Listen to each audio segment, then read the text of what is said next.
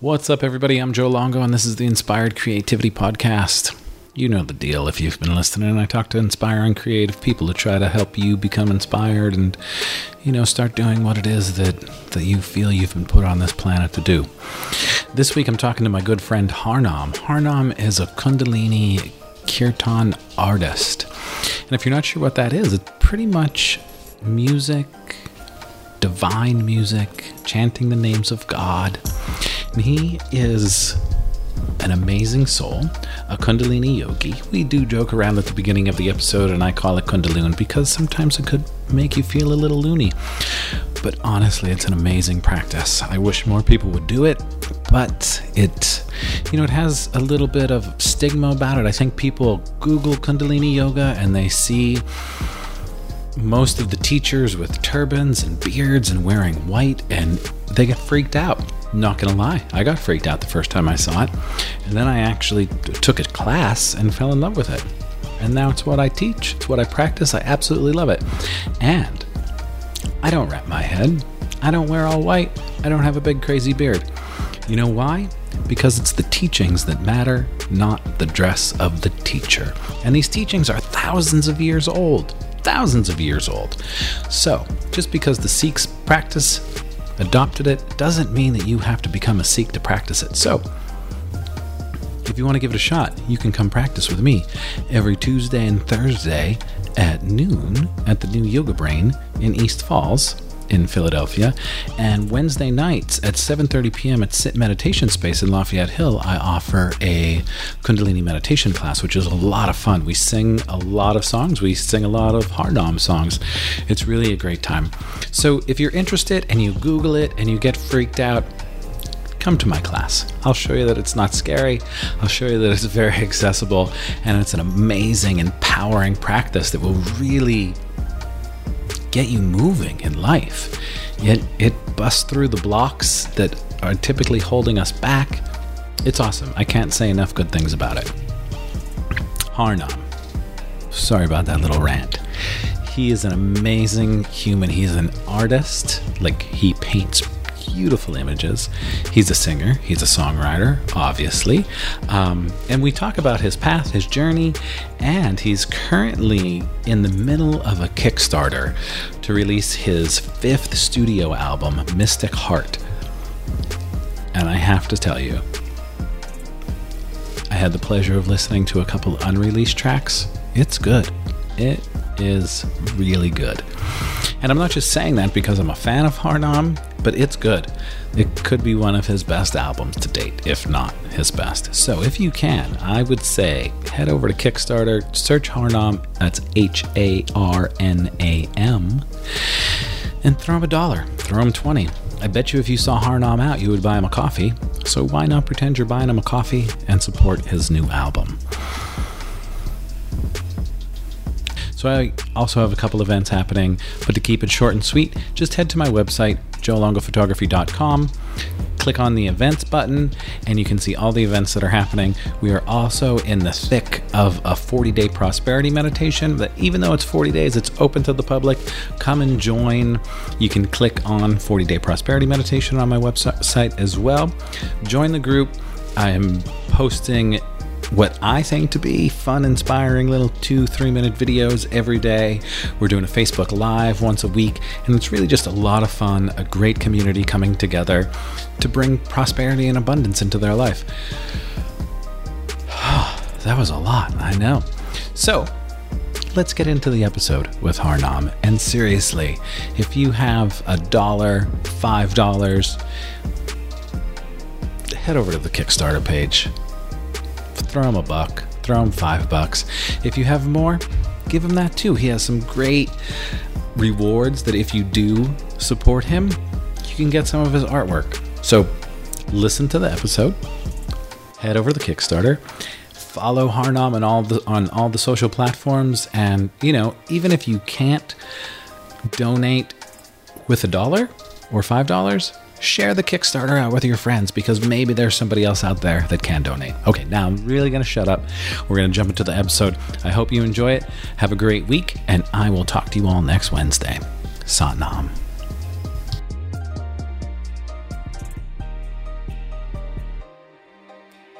What's up, everybody? This is Joe Longo, and this is the Inspired Creativity Podcast. And today I'm so excited to be talking with my good friend Harnam, fellow Kundaloon. Kundaluni for sure. Kundaluni yoga. Kundaluni yoga. You nailed it, man. You nailed it. Very nice. Right, yeah. Right.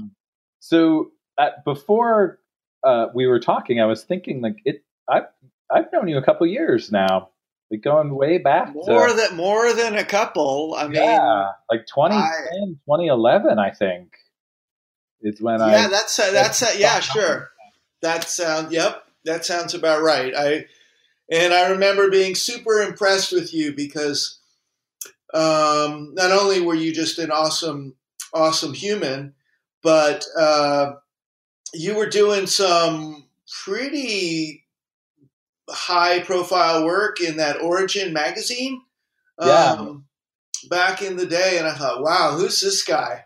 He's got it going on, man. Yeah, that was the beginning really of everything. And it was a really, I think it's funny, and maybe, we'll touch on this. When you first start, when I first started on this path around that time, 2010, 2011, it was like the universe, God, source, whatever, really was like, oh, you're doing this and I'm going to support you and keep putting these opportunities in front of you. And it really, everything was in the flow at that time. And I ended up just kind of falling in with Origin magazine when it was more yoga based. And then Origin branched and started Mantra Yoga magazine, or Mantra Yoga Health Wellness. I don't even remember. Yeah. Same family, it was just another magazine that they started. And I was, had a wonderful opportunity, doing work with them. And it was like the beginning of all of it. I just finished my Kundalini training at that time, and the Satnam Fest was happening. And I don't even remember who I talked to, but someone was like, come and shoot it. I'm like, all right, totally. That would be great. Nice. And I remember that first one. I don't think I slept that whole weekend. Because it was like, I'm not sure how it is, but back then it went nonstop. Yeah, that was. Well, I think the early festivals were. That might have been the second festival that was done. I think the first one might have been actually called Spirit Fest in 2010, and then they came back with they rebranded it, renamed it Satnam Fest, and then they did that second one on the East Coast. And then I think from there they moved out and started up on the West Coast. Could be. Yeah, something like that. But something like that. But yeah, there was an all-night. There was a all-night kirtan that I recall. The music didn't stop. Yeah, of which I was a part, and I think I had like the 2 a.m. slot or something like that, or maybe even later. But yeah, there was a lot of people telling me that they were like, they just remember that I was very funny. I was telling a lot of jokes in the middle of the night or something, in between songs. I would do my Russell Brand impression, and then, that was it. People remembered that they were laughing. Yeah, it was a good time. But yeah, I remember breaking my tent down and thinking, why did I even set this up? Like, I don't think I was in my tent at all. And for those of you who are catching this podcast and listening, they actually made a live album of which I'm featured on The Grace Within You. It's a blue cover from the 2011 Satnam Fest. And it was great. It was such an honor to be, just part of that festival and to get to connect with people like you. And, to wind up with a song on that album was huge. Because I look back now, like, now you can go on to Spotify and sort of see that song's been played over 250,000 times. Right. That's amazing. When you think about like how many people it touched. I love the internet in that way. Like when you look up and you're like, oh, 250,000 times that song's been streamed on Spotify. I mean, that's insane. Right. And you just recently, not to cut you off, but you just recently had one of your older songs kind of pop on Spotify the other day.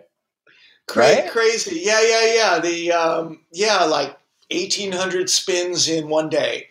Wow. Like, and who even knows where or how this is happening? Like, you start to dig, you dig, and I think it was 10 people in Atlanta or something, I mean, really, Atlanta, if you're listening, I want to come visit. We'll make you on the tour stop for sure. Yeah. I mean, if there's that many people listening in Atlanta, head on down. Exactly. Well, I mean, it's weird. It's the internet is kind of crazy that way. Right. I remember I had a photo of this mountain in Hawaii, and it had like there were pine trees, but like where the branches fell off, it looked like spikes. And a good friend of mine, Kate, used to live in Kauai, and I went to visit her, and she had shared a picture of that mountain. And I'm like, I want to go there. I want to take a picture of it. And I photographed it, and I shared it, and it was like, whatever. And then about a year later, I put words on it, just some kind of like inspiring quote or something.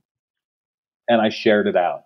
And then the next thing I knew, it just continued to get shared and shared. And before I knew it, it was shared like over 200,000 times. And I'm just like, what? Or not shared, viewed 200,000 times. I'm like, just the idea that many eyes saw something that I created it's a special feeling. Like, not to be like, oh, this many people like looked at it. It was just like, wow, I feel really good knowing that like people connected with it. It's phenomenal. It's a fantastic time to be a creative being on planet Earth, because we're not limited by time and space in terms of how we connect with our audience. Our audience is everywhere.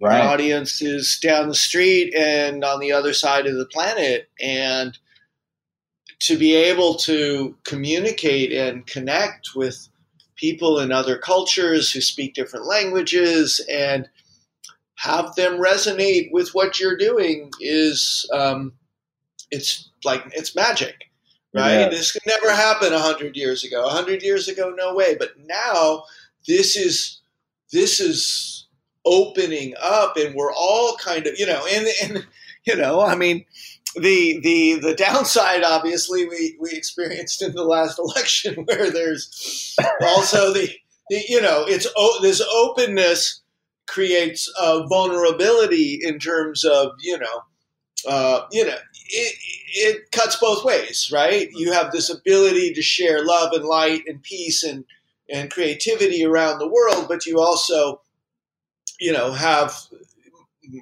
people who will use it for malevolent purposes and try to influence and control and manipulate the way people think through fear and chicanery and whatnot. So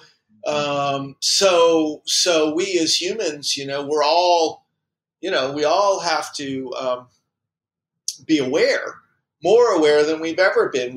There's no room to be lazy anymore, really, in our thinking, in our consciousness, in our actions. They need to be focused and with purpose, and that's what we as yoga teachers, as an artist, creating meditation music, that's the intent and the goal of this practice, and sharing teachings through music is to help people become more connected with themselves, right, and deepen that connection so they can be empowered to spread the light and empowered to rise above whatever inferior influences might try to manipulate them. Then no, I see through that. No, just because 25 years ago that behavior was okay, it's not okay now. Right. We've moved on from the past. We're not dragging everyone into the past. We're all in this together and moving into the future. And this, art form of yoga and consciousness and meditation and arts that support that are, this is the key. It's the key to us all, surviving on our little blue spaceship planet Earth, and not, not succumbing to influences of ego and fear and darkness that could undo us. Like we're always walking that line as humans in this fragile ecosystem moving through time and space. Like if somebody with the power to destroy it decides to press the button, it's a bad day. Right. That's it. But I always say it's how you use your tools. That's right. People could complain about social media, but it's also like it's this beautiful tool that's out there. It is literally cut out the middleman. Like even 10 years ago, we wouldn't be able to do this. I wouldn't be able to produce my own podcast type show and put it out in the world for such a low cost. Like the overhead to do this is really, really, really small. So if you are listening to this and you're inspired to start a podcast, go ahead. It's accessible.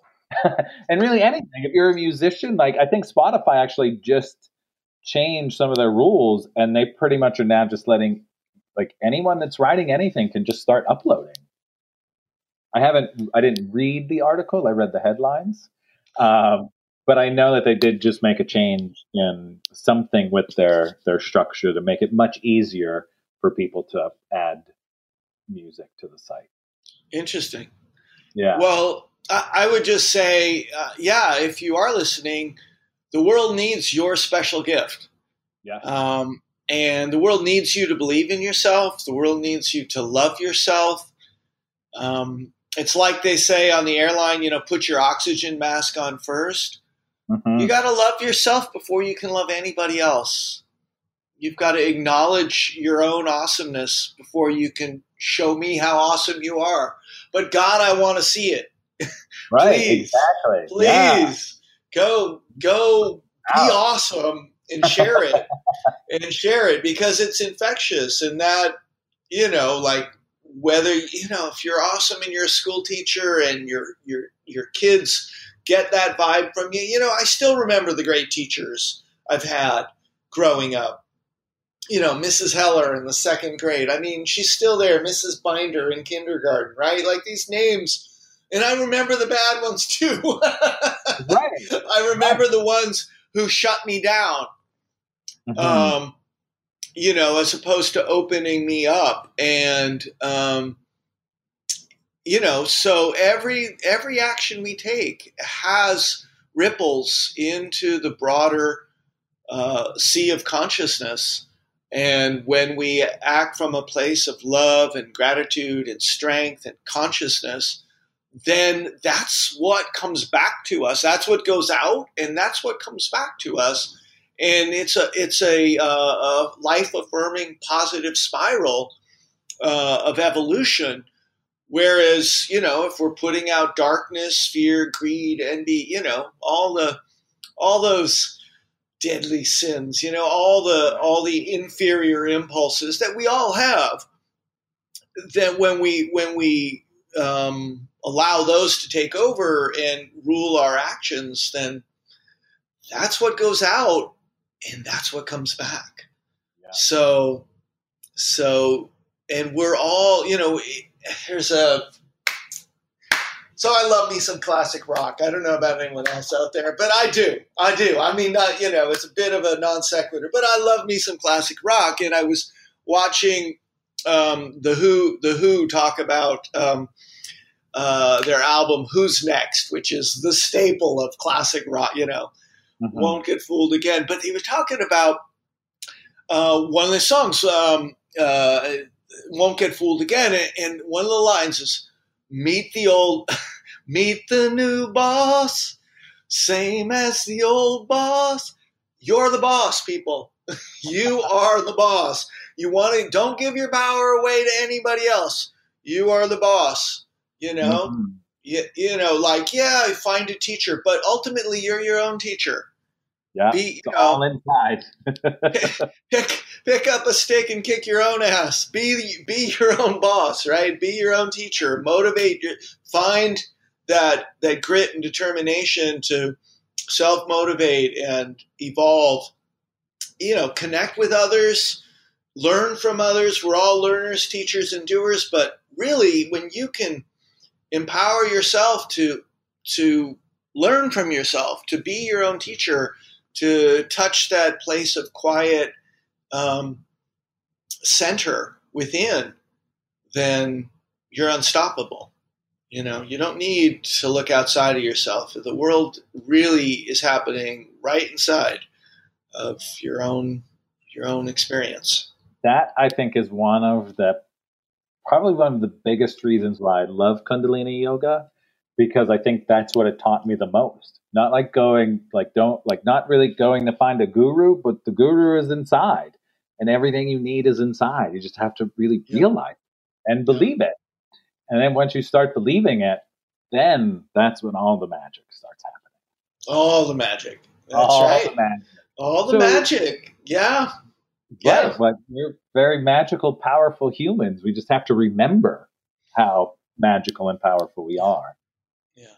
So let's tell me, I'm curious, how did you fall into this practice of Kundalini yoga and then singing the songs, and how did this life come to be? So it's a long story, but I'm going to give you the Cliff Notes version here. I've been thinking a lot about this because I've been hanging out with my mom this week. I'm out in California, in Los Angeles, where my mom lives, and she's older now, and really we appreciate and value the time we get to spend together. It's really precious. And really, I didn't grow up. I mean, I'm from California, so yoga was always around. Like, yoga wasn't weird. Right. But there wasn't much in the way of spirituality. It was my household was pretty secular. But what there was quite a bit of was art. Art and music. And so for me, that was my foot in the door. That was the thread that I was able to pull on to begin my path of awakening and discovery. And science too, for that matter. I was, going to, in school, pursue science. My father was a scientist, actually a physicist. Oh, wow. Nuclear physicist from Brown University, who was out doing, all kinds of research and top level, securities clearance stuff. Yeah. So science was I really was dedicated to science and mathematics. And then somebody made me take an art class at Santa Cruz. But even before that, even in high school, they made me take a woodworking class. And I really just dropped into that space because art and science are separated, ask Leonardo da Vinci, by a hair's breadth. It's really about discovery and awareness and focus of energy and intention in both art and science. That's where the breakthroughs happen. And that is a natural thread to yoga, which is, again, kind of like not physics, but metaphysics, where you are the observer and the observed. Right? In science, you're the observer and you conduct the experiment and you're like, hey, what's happening? But when you kind of cross that barrier in meditation where you realize you're both the observer and the observed, the watcher and the watched. And you're literally able to sort of watch yourself from that quiet center. And, so I pursued art. I pursued music all through college. I traveled and, lived in New Orleans. I lived in Arkansas. And at one point I was living in Arkansas, and a very brave woman, student of Ravi Singh's, came along and started teaching Kundalini yoga classes. And the artist I was working with at the time said, "Hey, come on, let's go." He was this really kind of far out, eccentric Irishman. And he was like, "Let's go do some Kundalini yoga," and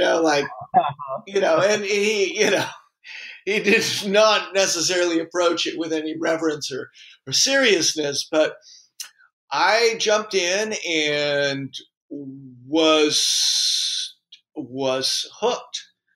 I got hooked. Now, in the beginning, I was looking for every modification I could get my hands on, because it's hard in the beginning when you're not used to, keeping up, when you haven't quite tapped that inner reservoir of strength and determination.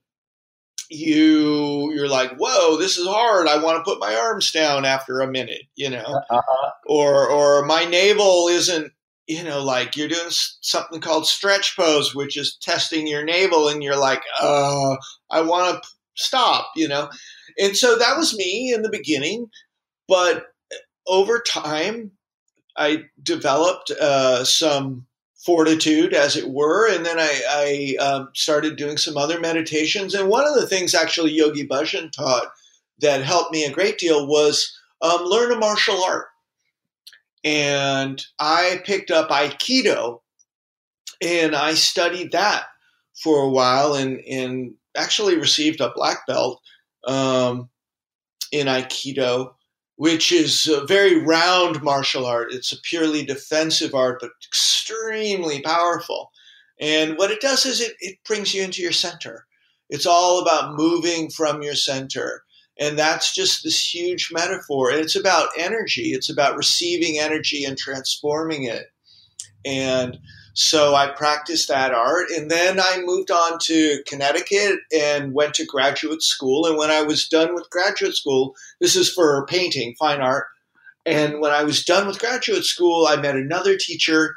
There's a beautiful woman teaching in Connecticut, very powerful, very radiant teacher. Her name is Ann Novak. Maybe you know her. A lot of people out there, if you're in Kundalini yoga, you know about Ann. She teaches at Satnam. And she took one look at me and went right after my liver.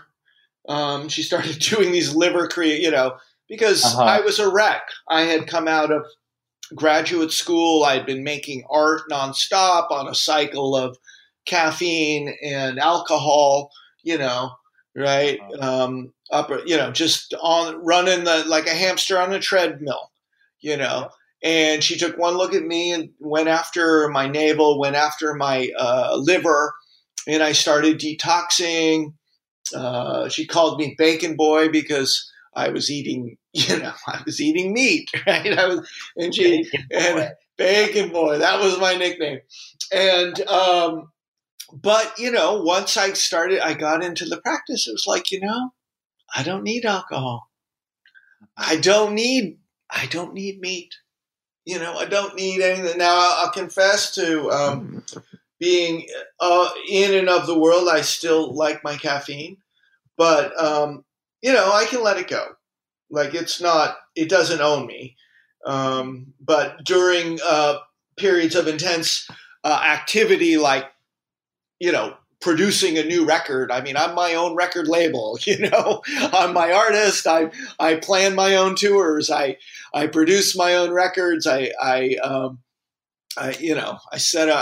So everything. So when you're an artist in the 21st century, especially in a niche like yoga and meditation and sacred chant, wow, It's not rap. No, It's not pop.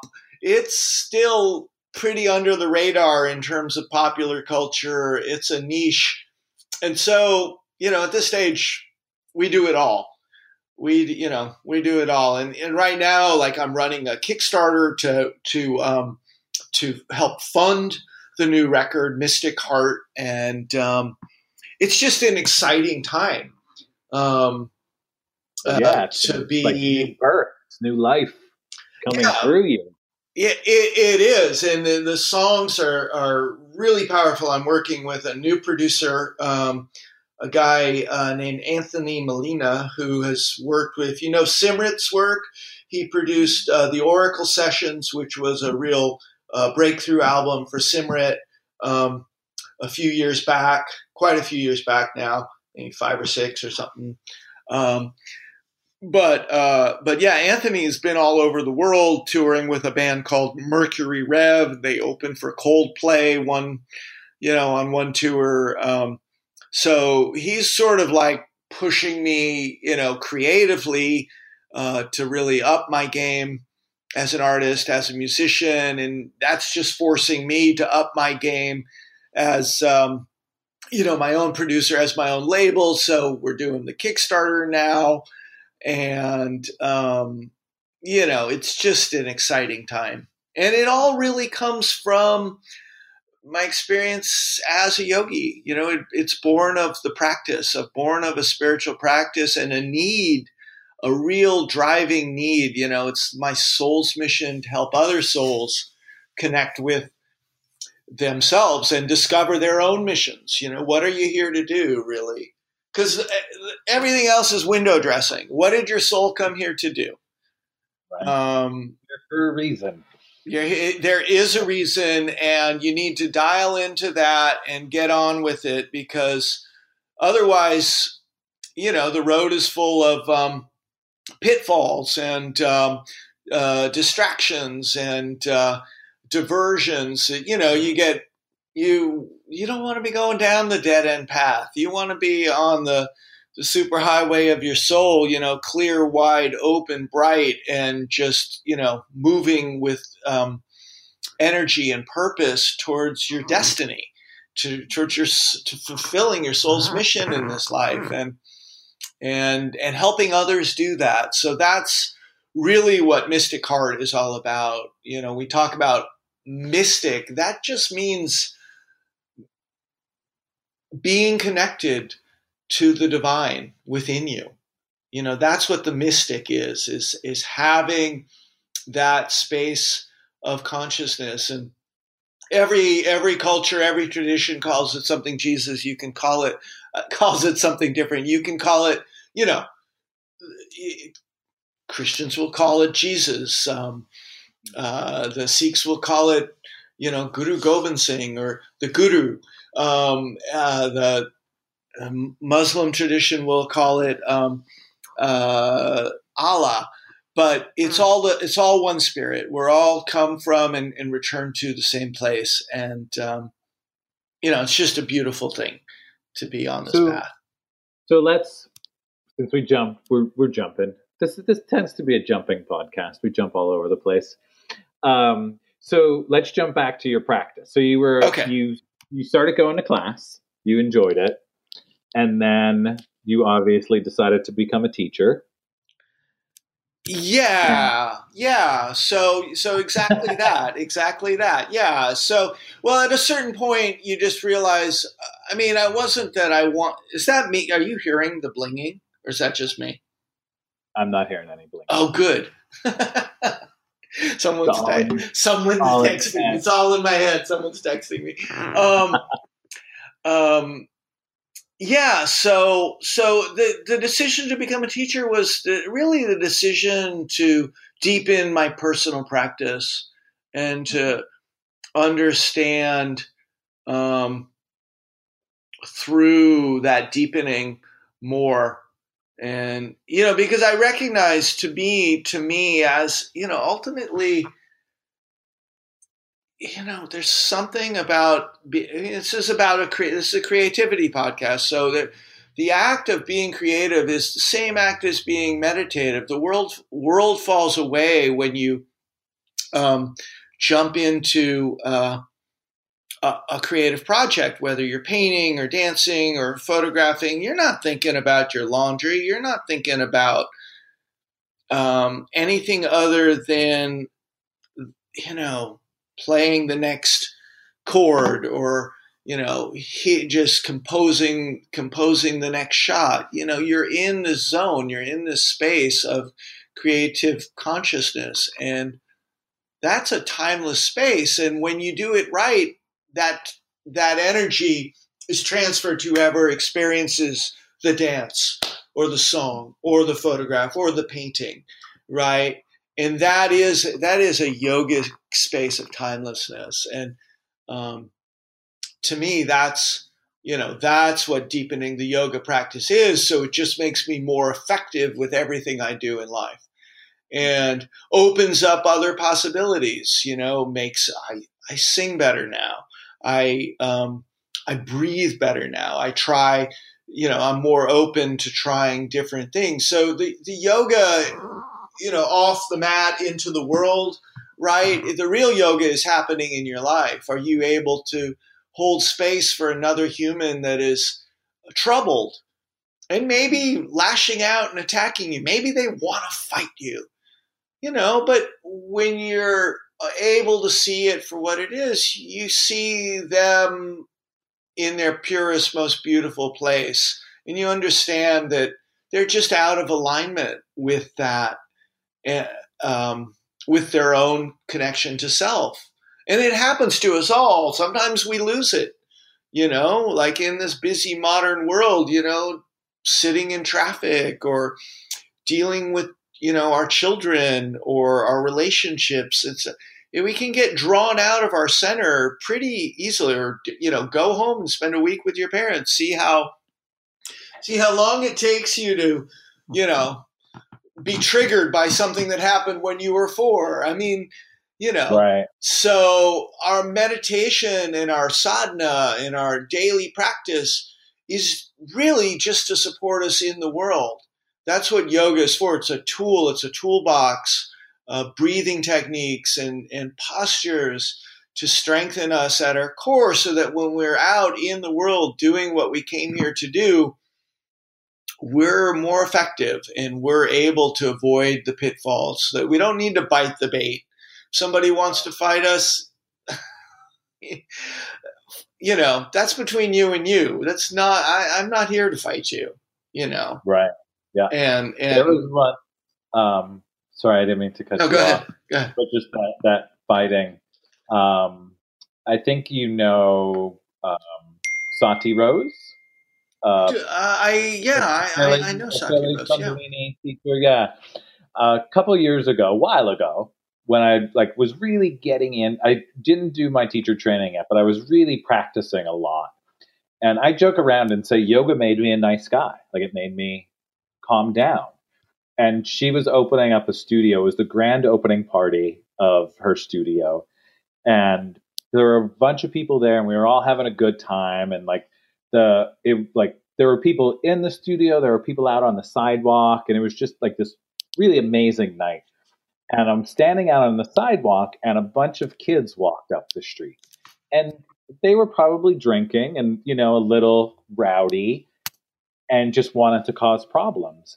And they walked across the street over where everyone was at the party, and just, we're being, we'll say, teenagers, for lack of a better word, so I don't say anything bad.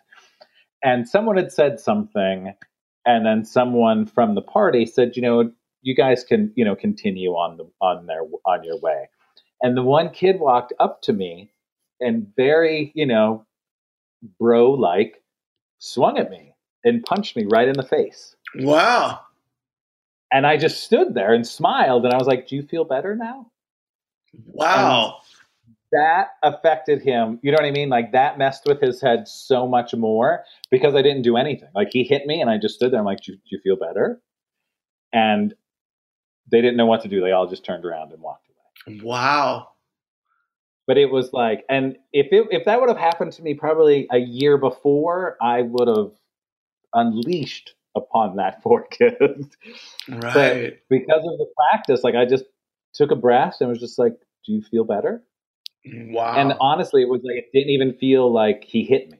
It was just like one of those weird experiences that Yeah. I got to have Yeah. from this practice. But it was just like that, not giving him back what he was giving me affected him even more. Yeah. Like that's what this practice does. It really teaches you. And I say in my classes, I'm like, we hold our arms up in the air, not to torture you, but so you know what it feels like to be in an uncomfortable situation. And then to know how to breathe through it and get through it, and that you're stronger at the end of it. Yeah. The beauty of this practice. If I can just get more people to actually walk in the front door of the class, it'd be super. Well, I'll be honest, Joe, that is my mission with this music and working with Anthony on these chants this music, it's contemporary music, but the ancient chants, the energy of the mantra is infused into the contemporary music. And my hope and my prayer is that it goes out into the world and touches people, and people connect with it, and they say, "Hey, what is that? I don't know what's going on in that, but I feel better. I like that. I want to learn more about that," and get people to discover something like Kundalini Yoga or some spiritual practice that helps make them stronger, better humans. That's my goal with the music, is to reach the broadest audience and to get people, because I know that's what happened to me, right? So back to that class in Connecticut, it was 2004. I just left graduate school, and in class, there's these songs that are playing that are just really opening me up, my heart, touching me, and it's Sonatum. Sonatum's album Grace was released, and there were those songs on there. The mantras, I didn't even know what the mantras meant, but they were compelling and dynamic, and they moved me. So we would breathe and move. We would do the music, and the vibration of these mantras was flowing through us. And then we would lie down and do savasana, right? Corpse pose, where you rest, and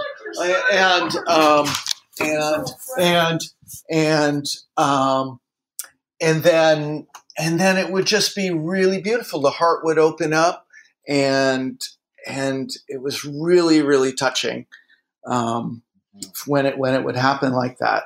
Yeah, that was like the same thing with me. Like the first Kundalini class I took, I remember walking in. I'd taken a regular yoga class a couple weeks before, and I despised it just because it was like I felt like I couldn't do anything. Like I couldn't do any of the asanas. And then a couple weeks later, a Kundalini teacher showed up, and my friend went to class, and she, after class, she was like, "You have to come try this. It's the most intense and amazing thing I've ever done." So I was like, "I'll give it a try." And I went, and the first thing the teacher said was, "We practice with our eyes closed. If you the songs are amazing. If you want to sing, sing. If you want to cry, cry. If you're going to laugh, laugh, and just enjoy yourself." And that made me feel so at ease. And I love to sing. And once the music started, like I remember doing spinal twists and singing along to these mantras that I had no idea what they were, but it felt amazing. Like it was just a beautiful experience. And then after class, like I woke up from Savasana, I didn't know where I was. Like I have to keep going back. Exactly. I didn't, take anything. I didn't smoke anything. I didn't drink anything. But I am feeling more high and euphoric than I felt if I did take something. And that's what got me. But it was really the music aspect of the class, because I was like, I love this. Like I get to go and move my body, and I get to sing, and my eyes are closed. Everyone's eyes are closed. Nobody cares. It was just this amazing experience, but mostly because of the music. Yeah, exactly. And so that's really what inspires me, because as an artist and a musician, for years and years. I mean, I've been making music since,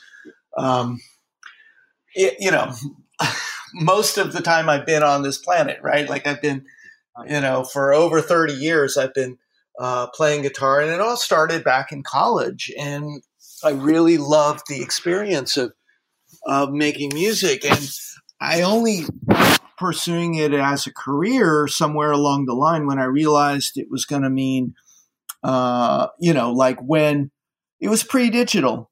And so the barriers to entry were high to making a record.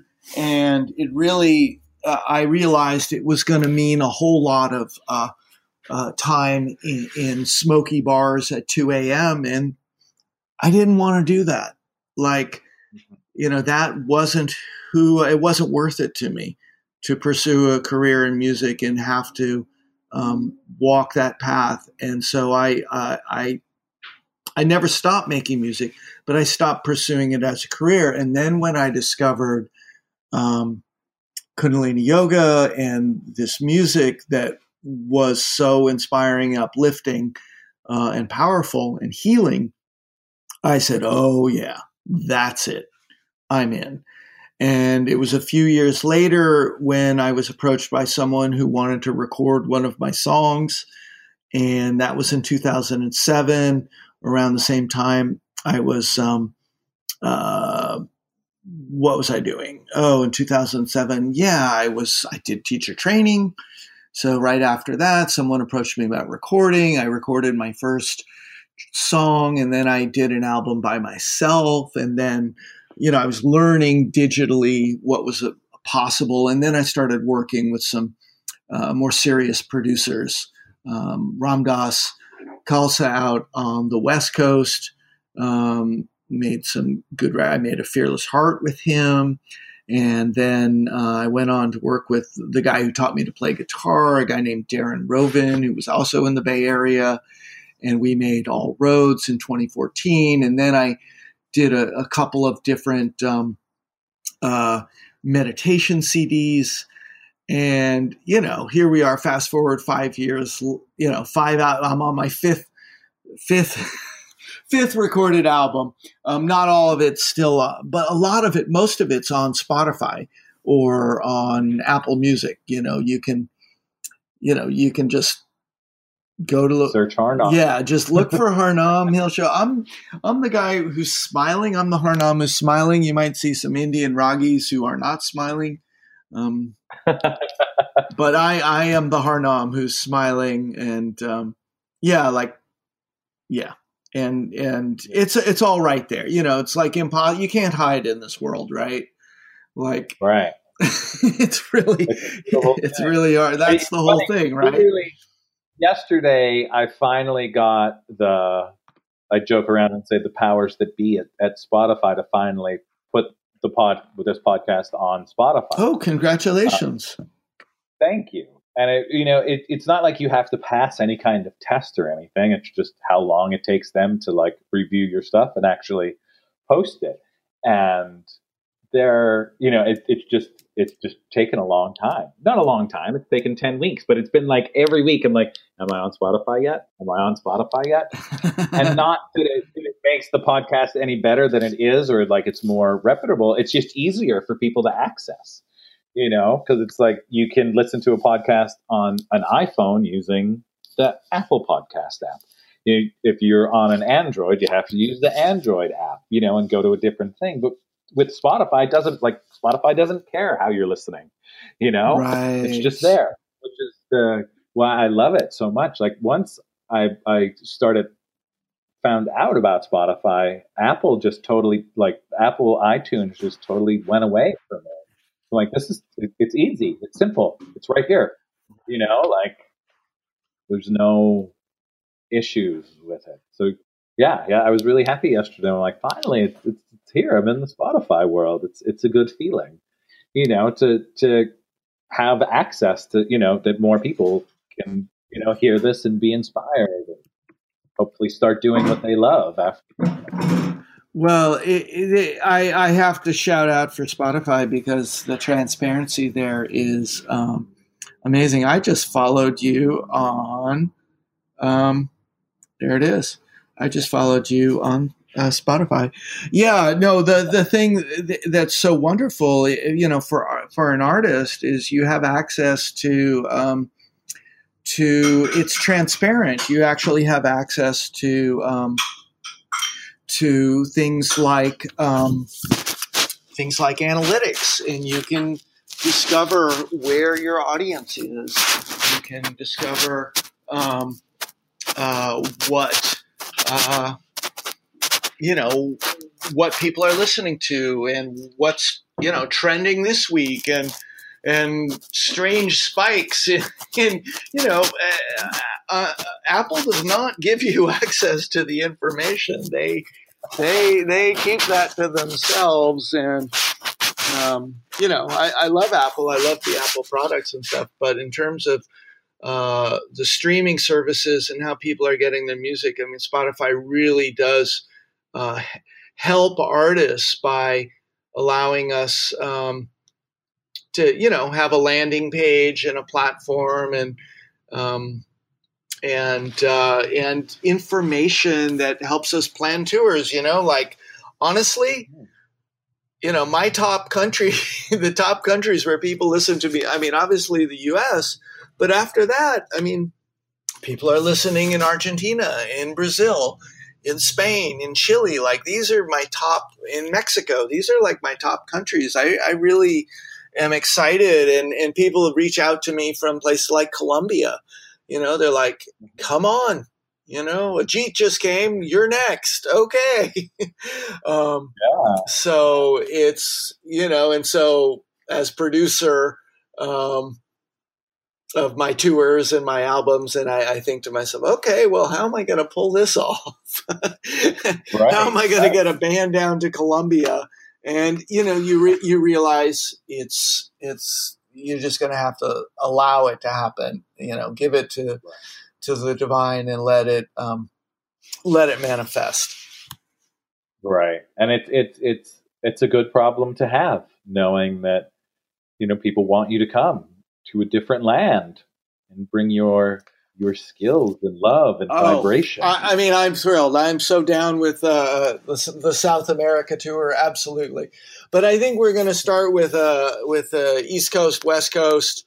Once the album is launched in spring, that's what we're shooting for. The album will fulfill the Kickstarter in spring, and then release the album widely, and then line up tour dates for next year with a band. I'd like to get on the road with Anthony and some other musicians and really,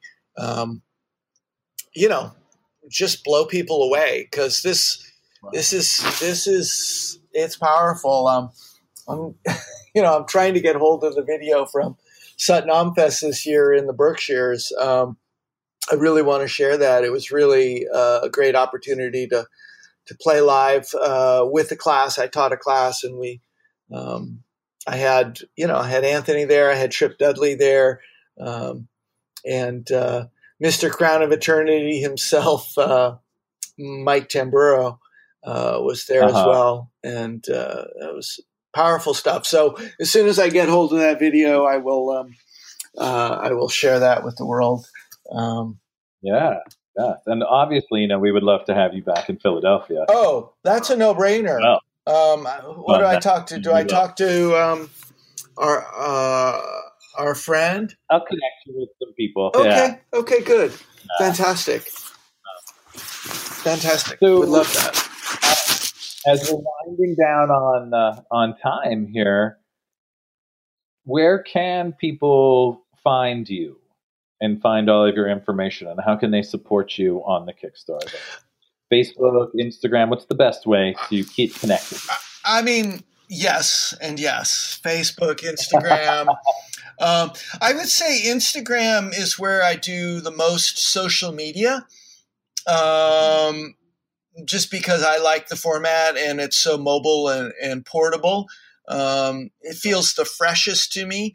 So Harnam 108, Harnam, Har meaning the creative aspect of infinity, and Nam meaning the sacred holy name. So Harnam, Harnam 108 is a special number. It represents infinity.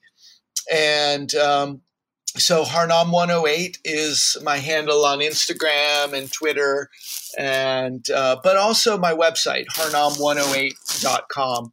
And that's probably the best place to start. You can find my Spotify player on my website. You can link to the Kickstarter right there from the homepage, Harnam 108. Or if you can find your way around Kickstarter, just go to Kickstarter and look for Harnam, Harnam, and the album is called Mystic Heart, as in Mystic Heart. As in Mystic Heart.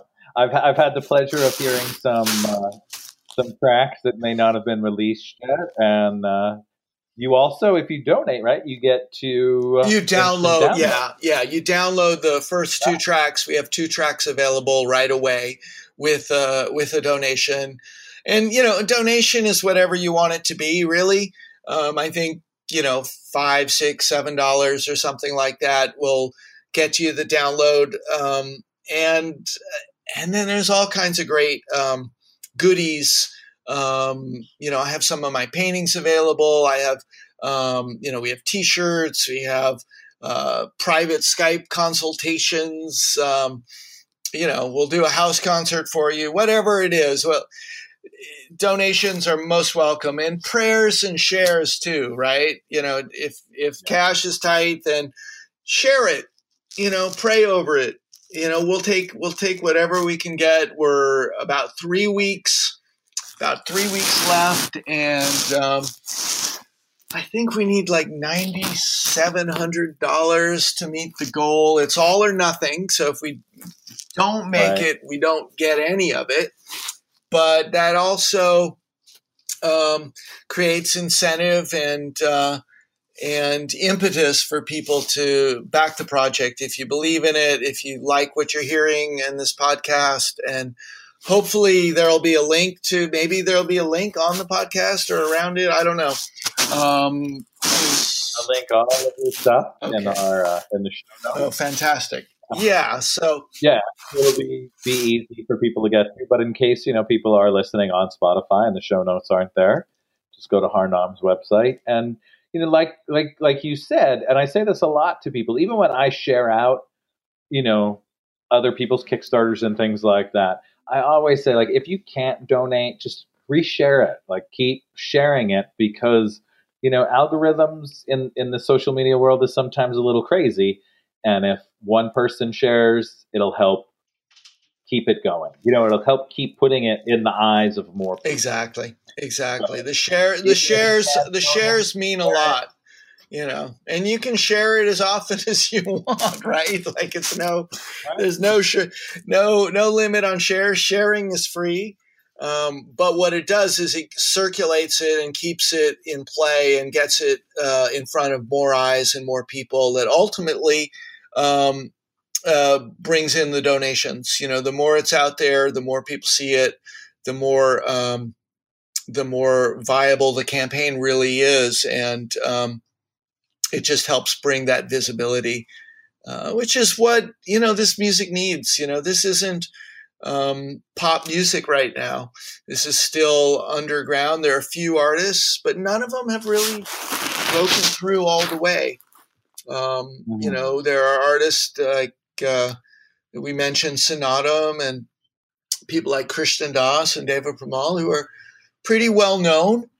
And I believe, there was an artist, White Sun, that won a Grammy in the New Age category last year, which is all great, but it's still under the surface. It's still under the radar.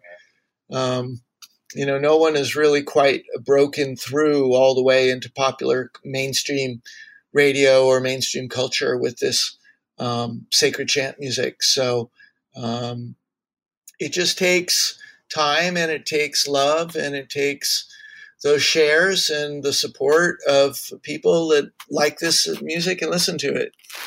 And it doesn't cost anything to spin it on Spotify. I mean, maybe you've got a subscription, but it's not like a few spins on Spotify is funding the album.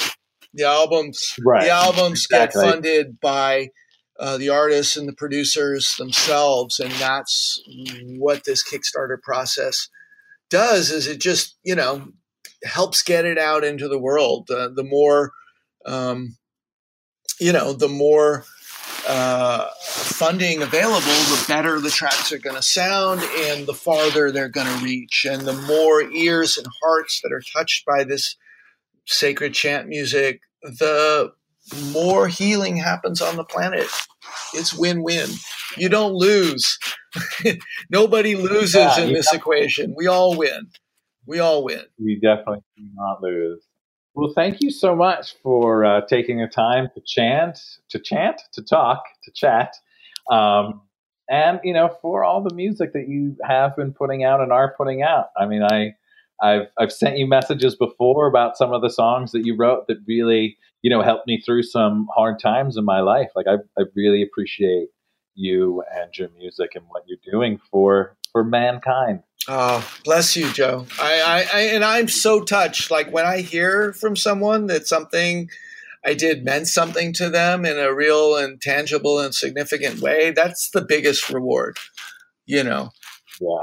And it happens occasionally. Someone reaches out and says, "Oh my God, I was meditating with, such and such song today, that mantra, and I had an epiphany," and it's just means so much to hear that. And to know that, you're part of people's lives, people you've never met, but you're impacting the world in this real and tangible way. And it's so rewarding. So thank you. And thank you for inviting me onto your podcast. I'm really glad we were able to make it happen. And I look forward to seeing you again, my friend, whatever that is. Maybe we get to hang out and when we get you in Philly for your let's do it. That's a deal. That's a deal. We'll talk. All right, my brother. Good luck with everything. I will keep sharing. If you're listening, share everything that I'm sharing, and let's help Harnum make this record happen. Awesome. Thank you, Joe. And also shout out. I'll be shouting out about your podcast. I'm excited to find you on Spotify, and I really look forward to listening to some of the back issues, the catalog, the archive, because I really am curious about all the other, I know really cool people, and I'm always wanting to know what people are up to and how they do what they do. It's endlessly fascinating. So thank you for what you're doing. I really do appreciate it. Awesome. All right, brother. Thank you, and good luck. Godspeed, my friend. Godspeed. Okay, Satnam. Satnam.